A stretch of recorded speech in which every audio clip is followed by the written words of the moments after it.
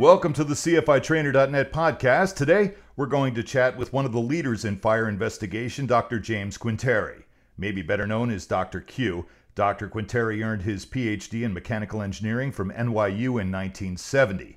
The year after, he joined the National Bureau of Standards, which we now know as NIST. After 18 years at NIST, where he was the chief of the Fire Science and Engineering Division, he left to become a professor at the University of Maryland and was their John L. Byron Chair in Fire Protection Engineering for many years. He's now a professor emeritus. His research has included compartment fire behavior, fire-induced flows, and fire growth. He's written 3 foundational textbooks in the profession, including Principles of Fire Behavior, and has been published over 200 times in journals and reports. He's a fellow in the Society of Fire Protection Engineers and a past recipient of their Arthur B. Guise Medal, recognized for his eminent achievements in the advancement of the science and technology of fire protection engineering. You've seen him on CFITrainer.net taking you through the classic candle experiments first devised by Michael Faraday in 1848 as a series of lectures to the Royal Institution of Great Britain. Today, he's here to look back and look forward as we trace the history of fire research and the challenges that lie ahead. Dr. Q, welcome back to the podcast. Thank you, Rod. Hey, we're glad to have you back again on the podcast. Last time we talked, I think it was 2016, and we talked about everything from your love of the Mummers Parade to your thoughts on the World Trade Center. We talked a little bit about America burning, and you were beginning some work on batteries, and you were starting some work also, I think, on zero gravity.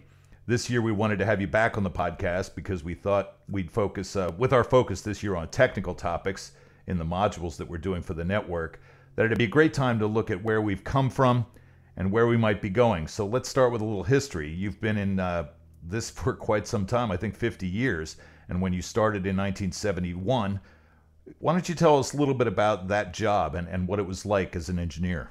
Well, when I started in 1971, it was at the National Bureau of Standards, which is now NIST. And they were forming a central fire program. Eventually, it became a unified program among 3. And they were hiring people. And the hiring went up to, at one point, 120 research and staff people. So it was a relatively big group for fire, and most of us knew nothing about fire. I would suspect almost everybody knew nothing about fire. At the same time, there was a National Science Foundation research effort going on that came from America Burning, and they were spending $2 million a year then on research grants to universities and other research laboratories, and they would handle about 50 grants a year. Wow. So that was a relatively big program. It's low dollars now, but it was big stuff then.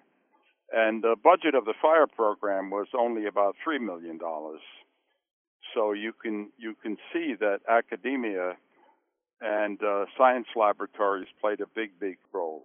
So I would say that all of us, including academia, learned over the first half of the decade in the 70s. I really appreciate you putting that in context because that's pretty amazing. $2 million going into the research and then $3 million going into the fire program. When you say into the fire program, what do you mean specifically? That was the budget of the fire program at NIST, which grew till in 1975 to about 120 people. John Lyons was the head of that program. John came from Monsanto, and John later rose to become head of the National Bureau of Standards. And unfortunately, he was the first political loss because the Clinton administration wanted to replace him. And that was the first time a director had ever been under a political change. Yeah, well, the politics always have a way of weaving their way in, huh? Yes, but John Lyons laid the groundwork because he even wrote a book published by the, I think, Smithsonian on fire. So John was learning too with all of us. So there was no kind of stigma if you said you didn't know anything about fire. We were all in the same boat and learning as much as we could. So what were some of the questions being investigated? The biggest problem at that time was that fires were appearing to kill more people. And it looked as if there was 8,000 deaths a year in the U.S. from fire. And they were mainly residential or in special occupancies, like nursing homes and things like that. And so that came out of America Burning. So that was the impetus of this. And both Democrats and Republicans were 100% for the fire program. Interesting. The committee that oversaw them had a Democrat, in the major minority, Bullard and a guy from Pennsylvania. They really supported the program, even through the Reagan years, where Reagan tried to cut it for 8 years. So during the Reagan years in the 80s, the program was under the axe each year, but the bipartisan congressional people always restored it. It's always been great to see that bipartisan cooperation, a lot of the things that we do with first responders. So, I'm sorry? Yes, fire has always had that. But what also, fire deals with regulation ultimately. So if you do advanced safety, you may change your regulation. And if you change your regulation, you know that the climate is such that people don't want changes in regulations or new ones. The thing that people really don't realize is that if you change the regulations for fire and it was scientifically accepted all around the world, then you would have universal standards. And companies would not have to pass a test in Germany and a different one in France and a different one in DOE and a different one for NASA. There would always be the same test. And so industry doesn't realize that or doesn't have enough confidence in regulators to believe that could ever happen. But that's what should happen. Yeah, that sounds like an idealistic and beautiful thing. I guess idealistic isn't even appropriate. It just sounds like the right thing to have happened, but we can't even get states in a lot of cases, to agree. Well, when the European Union was formed, what they first set out to do was harmonize everything. And they tried to harmonize the fire regulations. And they did to some extent. But politics entered in the end. And they picked a test out of a political sense for materials rather than going to a scientific test that could be a better basis for going forward. So even though the European community recognized that they had to harmonize for fire, they took a step backwards, in my opinion. So with what you were working on, what's changed the most in our understanding of fire behavior and structures over your career? Like, what did you think was true in 1970 that's radically changed today, and how did that happen? I think what's happened is, and what the investigators grab onto, is little bits of formulas that allow them to calculate something, and more clear explanations of how things burn and how smoke moves and how it affects people and things. So there's a greater scientific grounding, and this is epitomized in the Society of Fire Protection handbook that was actually put together, I think, around 1984 in the U.S. The Japanese had one in 1980, and it incorporated much of the scientific advances from the 70s to the mid-80s and before, because the British and the Japanese were working on fire before the U.S. And so it it accumulated a lot of stuff, and it put it together so that people could look at fire as not a mystical thing, but having some basis in science. There were some predictive tools, and there were better explanations. All of that is now thrown into 921 by opinions of people around the table.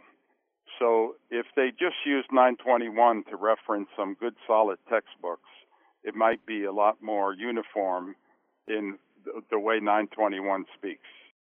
Okay. So what do you think's been the most profound, what have been the most profound advancements in fire research during your career?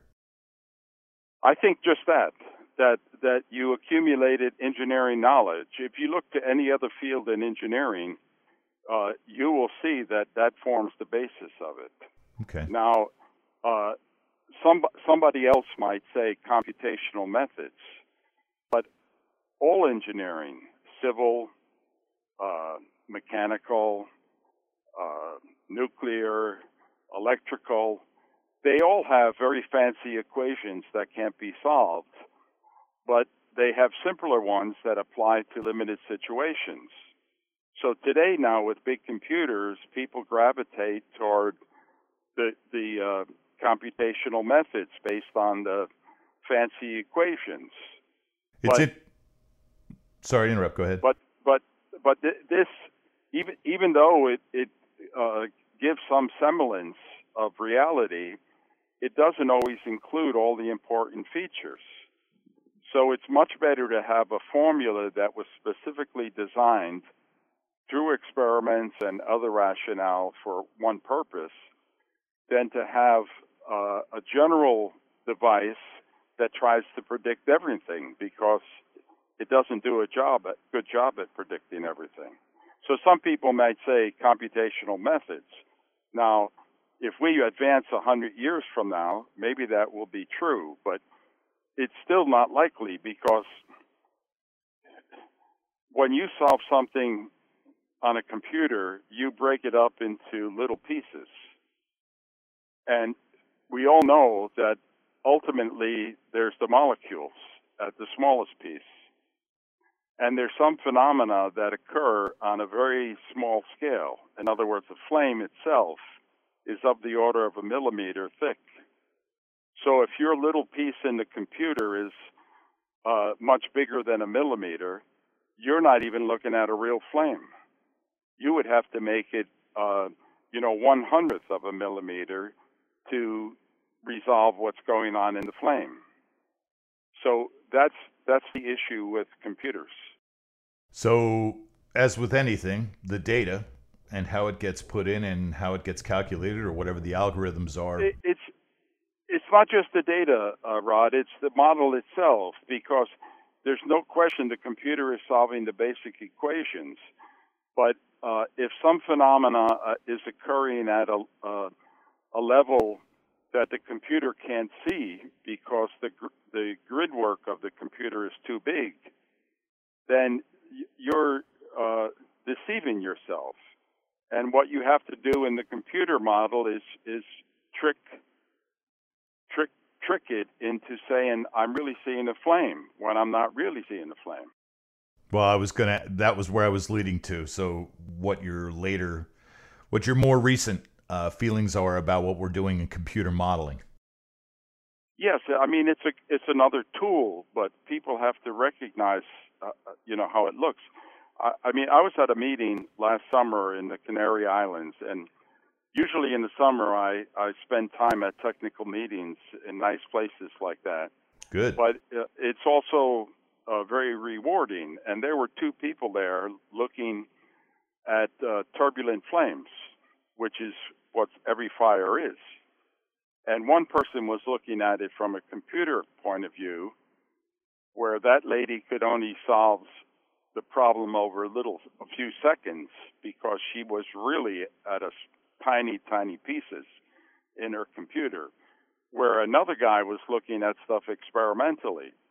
And they came to the same conclusion, that a turbulent flame is a mixture of uh, unburned stuff, pre-mixed flames, diffusion flames, and other stuff beginning to ignite again. So it's a very complex beast, and for a computer to try to generate that is beyond the state of the art for normal engineering applications. I understand. It seems as though it's gotten better. I mean, I have seen some pretty interesting modeling done related to, for instance, fire flow that followed along with things that I had seen done in a more physical way. Yes, the fluid mechanics of fire, a computer does an excellent job with. The fluid mechanics of fire, but when you get to the heart of the fire and how things burn, there are weaknesses. So do you want to talk about that, or would you like to talk about some of the research questions and projects that have most interested you? Well, to me, what happened in fire is you had this government putting the screws on a program like NIST in the 80s. And then in the late 80s, it kind of reached a different equilibrium. From a point of view of like 120 people, it went down to 50. And so it stayed like that, and it's even less than that now for the fire people.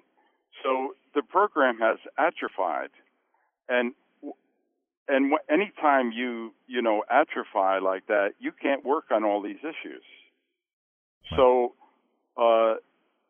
what now I think takes hold is any place they can get funding that's in a practical domain. So basic research for fire is really almost zeroed out, except for NASA money that is applied toward fire in a microgravity environment. Now, the National Science Foundation does recognize fire now, but it's a small part of their budget. So people in academia can do some fire research, but where I told you last time there were 50 grants, there might be less than 10 today. And so this is not an advance. This is going backwards. So what you have is more people applying stuff, more people learning about fire. The amount of universities and community colleges around the world teaching fire has grown enormously. South America, Asia, Europe, really grown enormously. So we're spreading the knowledge base, but we're not really advancing the field in any basic way. So that's what's lacking. I guess I'm happy to hear that at least the bar is being raised. Yeah, the bar. That is one of the big things that the investigators did, because in the 90s they began to recognize that there were some engineering tools that they could grab onto and they could learn from. And so the investigators have done one of the best jobs in adopting science. Now, if you look at regulators or people that have to deal with fire safety through rules and standards, they haven't adopted that at all. And the only way you adopt that is by having a central government kind of oversee it. I guess in some ways we're seeing some of that work being done by UL with Dan Madrykowski. Yes, again, but that's a spin-off of the firefighter program, and the fact that Steve Edwards and some other people got a few $1 million for basic research out of the grant that is something like $500 million. You know what that grant is, right? What is the overall U.S. Fire Administration grant annually to fire departments? I'm not sure. I know there are different areas of it that are specific to either people or research or some of the things that we're doing for fire prevention and safety. But I'm not a guy to go to for numbers. So yes, fortunately there's stuff like that, but again, it's very applied. It's not looking at fundamentals. And I don't downgrade it. I think what they're doing is fantastic. But I'm just saying that in the 70s, there was a focus on fundamentals, and the field grew from that. If you don't have that continuing, you plateau. I get it. Well, we can hope for more of it in the future. I guess Yes, I mean there has to be advocates. People in fire investigation have to say we want more people to study this. Firefighters have to say we want more people to study this. So as firefighters start to adopt some scientific principles for fire, they will be enlightened. I mean, there's several books that go to firefighter training schools. I think mine among them, that try to translate that information. But it's a hard sell because to understand a lot of this, you have to at least be a bachelor engineer. It does seem like they're transferring some of that knowledge. I do see a lot of training on the ground and some training online where they stop talking about pushing fire, for instance, where they're starting to look more at firefighter tactics and where the scientific method and those things, as you said before, are being followed more and more on a regular basis by fire investigators. Well, it's interesting you say tactics because one of the fire programs that began at NBS in the 70s, there were 3 programs. One was looking at flammable clothing, one was looking at fire in buildings, and the other was looking at fire and the firefighter. So they were developing better clothing for the fire service, better helmets, and they were looking at tactics. But tactics is a debatable subject, and that program got killed. Yeah, I'm sorry to hear that. I do know, I have seen them doing work, like as you said, on clothing and helmets and shields and that kind of thing. And I have seen some work being done on the tactics. And I think most of the time we see it's about being safer instead of going into... It's come back now. Now it's okay to look at that because the firefighters are realizing that, hey, we should take a more technical look at this. But in the 70s, that program only lasted about, I'd say, from 1970 to 1978. Well, I'm glad it's back. So during... Yes, and Dan Madrikowski and Steve Kerber, take credit for that, I think. Well, I'm glad that they're doing that work as well.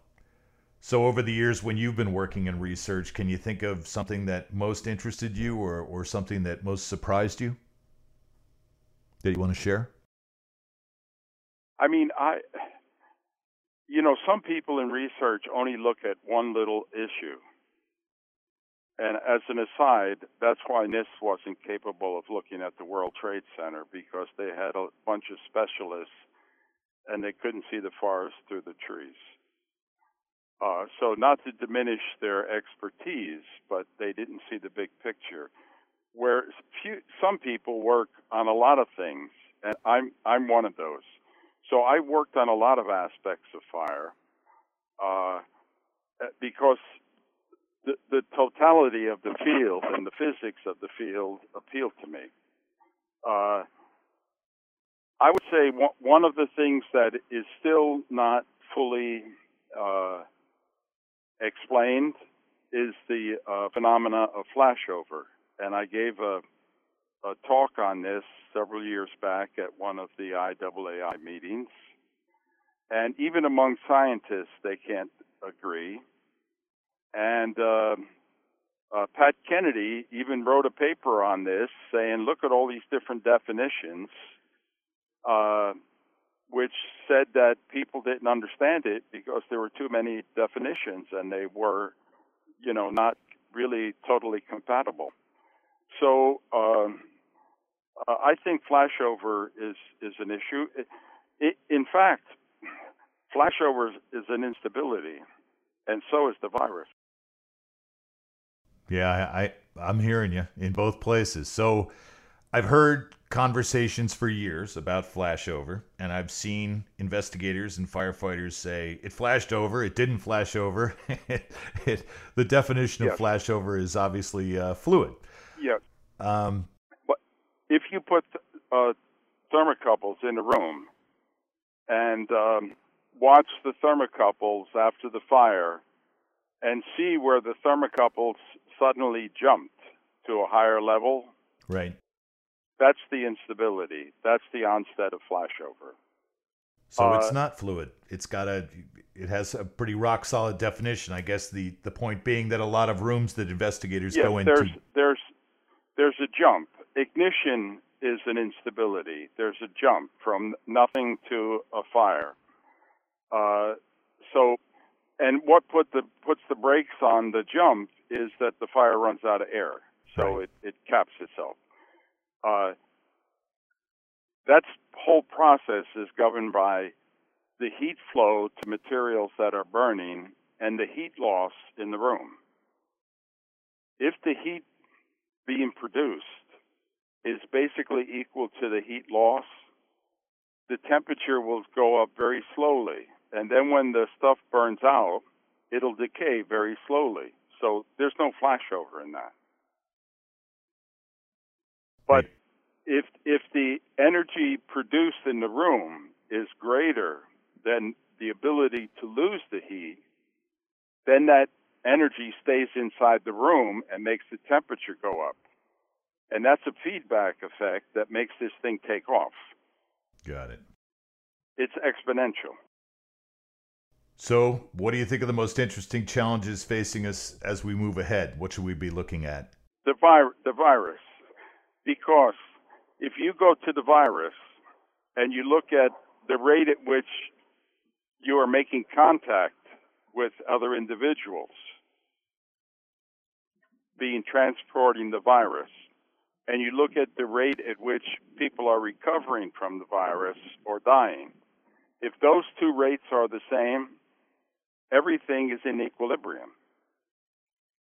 You're infecting people, and they're recovering or dying, and they're all equal. And there's no change. But if you have greater contact than the recovery mode, this thing starts to go exponential. And what puts the brakes on? Well, you run out of population. Yeah, it's a very similar phenomenon. It's an instability. If you start making the recovery better, you will have more recovered than are infected, and the infections will go down to zero eventually. And you can express this for the virus by a R number, and if that R number is greater than 1, the virus is winning. If R is less than 1, then the virus is going away. Yeah, I've seen now, some. We don't even have a simple idea like that for flashover. So the virus is a little simpler than flashover. I wish it felt that way today. I know you've done quite a bit of work trying to track what's going on, and I've found what you've delivered, and I think a lot of other people have, to be very interesting. And it's the nature of my curiosity. I mean, that's it. So, what still excites you about your work in fire? Well, I'm working on microgravity, fire and microgravity, and I'm working on batteries right now. So what does fire and microgravity mean to someone who doesn't know, like me? Very easy. If you see a candle burning on the Earth, you know it has a pointy flame. If you were on a space station or a spacecraft where there's no gravity and you could be floating around, the flame on the candle will be a sphere. Interesting. All right? So that's very, very different. And the flame on the Earth actually has motion to it because as this hot stuff goes up, cold stuff comes into the flame. Not in space. everything moves by diffusion. There's really no discernible motion. It's all diffusion. So what does that mean to somebody? I'm guessing that certainly relates to people who might be at the space station. We have experiments going on right now on the space station with a burner where we emulate real things burning. And when we got this contract, people said what we're doing is a joke and wasting money for NASA. And they said that you will never get any steady flames on your burner. We all know that the fires will go out in microgravity. Well, we did 60 experiments, and half of them, the flames burned for as long as 5 minutes until we shut them off. And we could show that they were steady flames. Interesting. So that you're saying that's from diffusion. You want to expound on that a little? Yes. I mean, diffusion is, you walk past some flowers and you smell an odor. That odor came to you in still air by diffusion. Got it. So what is the goal in this case? If you're getting criticism about, I'll let you go. The goal is if we understand how to predict burning in microgravity, whether it takes 20% oxygen or 40% oxygen to make it happen, we lay a better groundwork for fire safety. In addition, we lay a better groundwork for how to select materials, because materials burn according to their properties. So if we can predict how things burn in microgravity, we have to put in material properties to assess that. And those properties can be measured on the Earth. Now, if you look at the test standard that NASA uses, and NASA, you might say, is aerospace, but if you go in the Department of Transportation itself, which is airplanes, buses, rail cars, automotives, each one of those modes has a different test method for materials, including NASA, which is unique to itself. Now, how do they all relate to each other? I'm not going to answer that because they don't. And so this is what's wrong with fire safety. We're addressing fire safety based on very primitive ideas for what makes a material bad or good. Okay.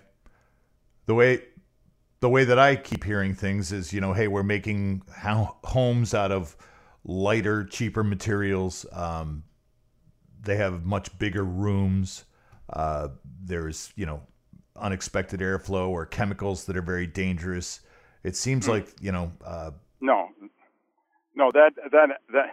look, Frank Lloyd Wright designed a home for poor people way back in his day. And he designed it such that the kitchen was on the ground floor and you climbed through a hatch into the upper floor where your bedroom was. And the whole thing was lined with wood paneling because it looked nice. So even back then, with normal materials, people were not recognizing the nature of fire hazard. Now, what changed in homes that changed in the 60s when plastics emerged.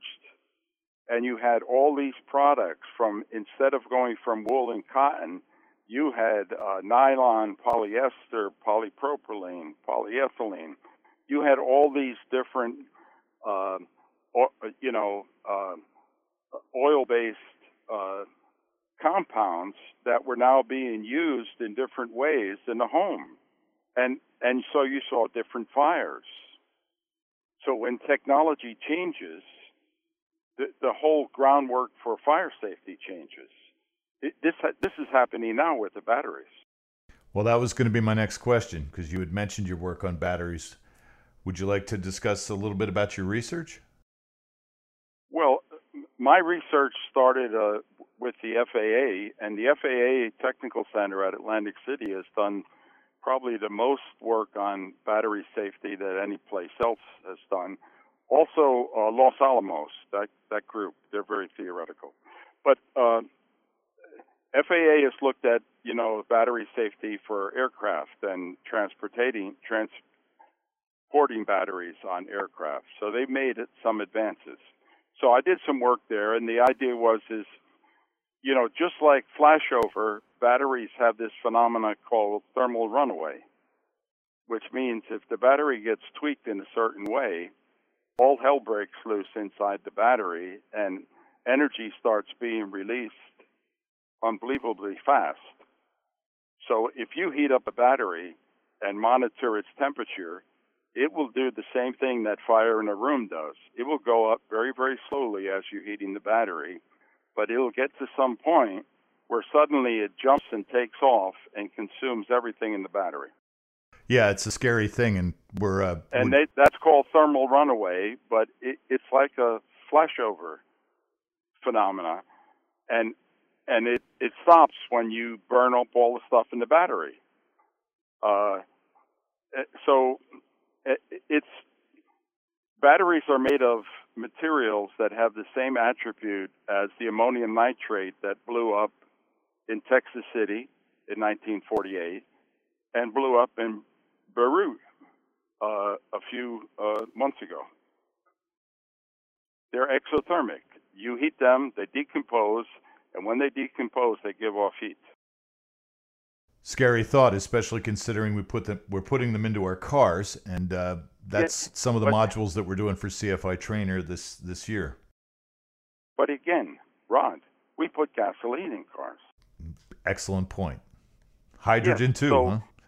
Yes, I have a good friend who's been working on hydrogen, and you can make technology safe if you recognize it, and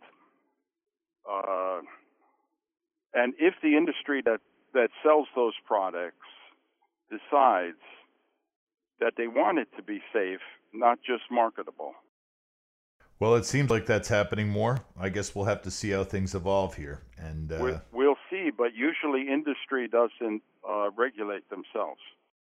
Let's close out on a positive note about the role and value of new research and how it might help the average fire investigator. What do you want to see, and what do you see in the future? I would like to see the fire service get smart. I would like to see the fire service say, we need to understand this problem more, and therefore we need to study this, and that. And I'd like to see the advocation of fire research come from a new fire service that starts to appreciate science, which is sometimes not appreciated in today's times. Well, I think it's a hard sell. Yeah, I think it's always a hard sell, and it's always easy to buy equipment and go out and feel like you're getting more under control, and science moves slower than a lot of the guys and gals that are out there doing fire. So, but I do see it transferring, and I do see the work that you've done making a difference in some of the things that are being done out there in the fire service. So I have more positive thoughts. If you had to pick one more positive thoughts, I feel better about it than I hear you addressing it now. Yes, we've come a long way. Fire, the knowledge we have about fire is really, really grown, and it can be used.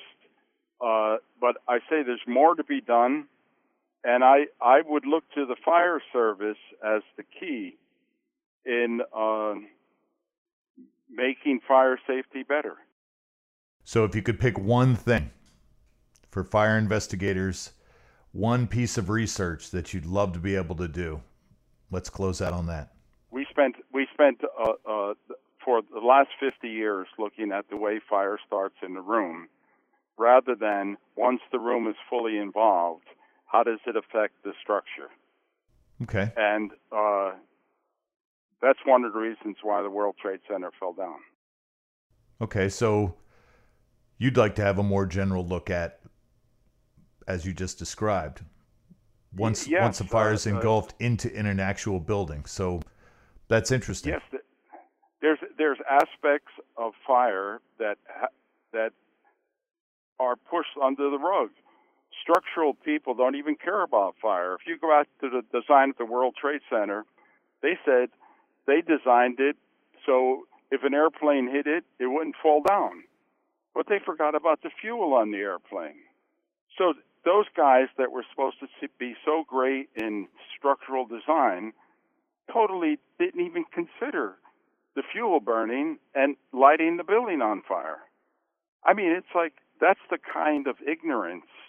You have people making batteries, wanting them to be better and better, knowing that they could run away, but what they're driven by is they want to make a bigger and better and cheaper battery. So you need to have some people look at this. Now, who has that responsibility? The fire service. Ultimately, it's the fire service because they have to go put out when things, deal with it when things go wrong. Yeah. The investigator is ancillary to that. Sure, they do it too, but it's the fire service. Things go wrong, they have to deal with it. Yeah, it's tough. It's sort of, it is an interesting thought you bring up that, a lot of our research is being done by the exposure of fire to people instead of perhaps, or to the fire service instead of perhaps in the research that could have been done in advance. Well, you mentioned exposure to people. We dropped that subject in the 80s, and that was political too. PTFE, Teflon, was at the root of it. And we can stop there, Rod. Okay.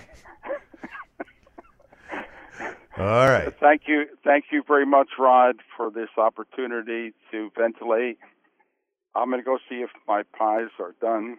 Maybe they're all burned, and then I'm going to curse you out. So. Well, be careful when you open that door, all right? All right. Thanks a lot, Dr. Q. You be well.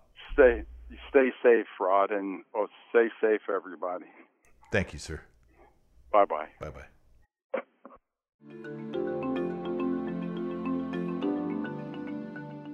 Dr. Q is always a fascinating interview. Interesting guy, and I love his passion and appreciate his time with us today. Now for some news from the IAAI. The IAAI is offering new training live and online. Soon the live online training will be integrated into CFI Trainer, and your IAAI membership will offer more benefits through discounts on training and better reporting of the work you have completed. Also new is the IAAI's office location. The office was closed yesterday and today, and the staff is moving, and they're getting everything set up to better serve you down the road. Speaking of down the road, the new location, from what I understand, is just down the road. This podcast and CFITrainer.net are made possible by funding from a fire prevention and safety grant from the Assistance to Firefighters Grant Program administered by FEMA and the U.S. Department of Homeland Security. There's also support from the Bureau of Alcohol, Tobacco, Firearms, and Explosives, and voluntary online donations from CFITrainer.net users like you and podcast listeners as well. Thanks for joining us today on the podcast. Stay safe. We'll see you next time.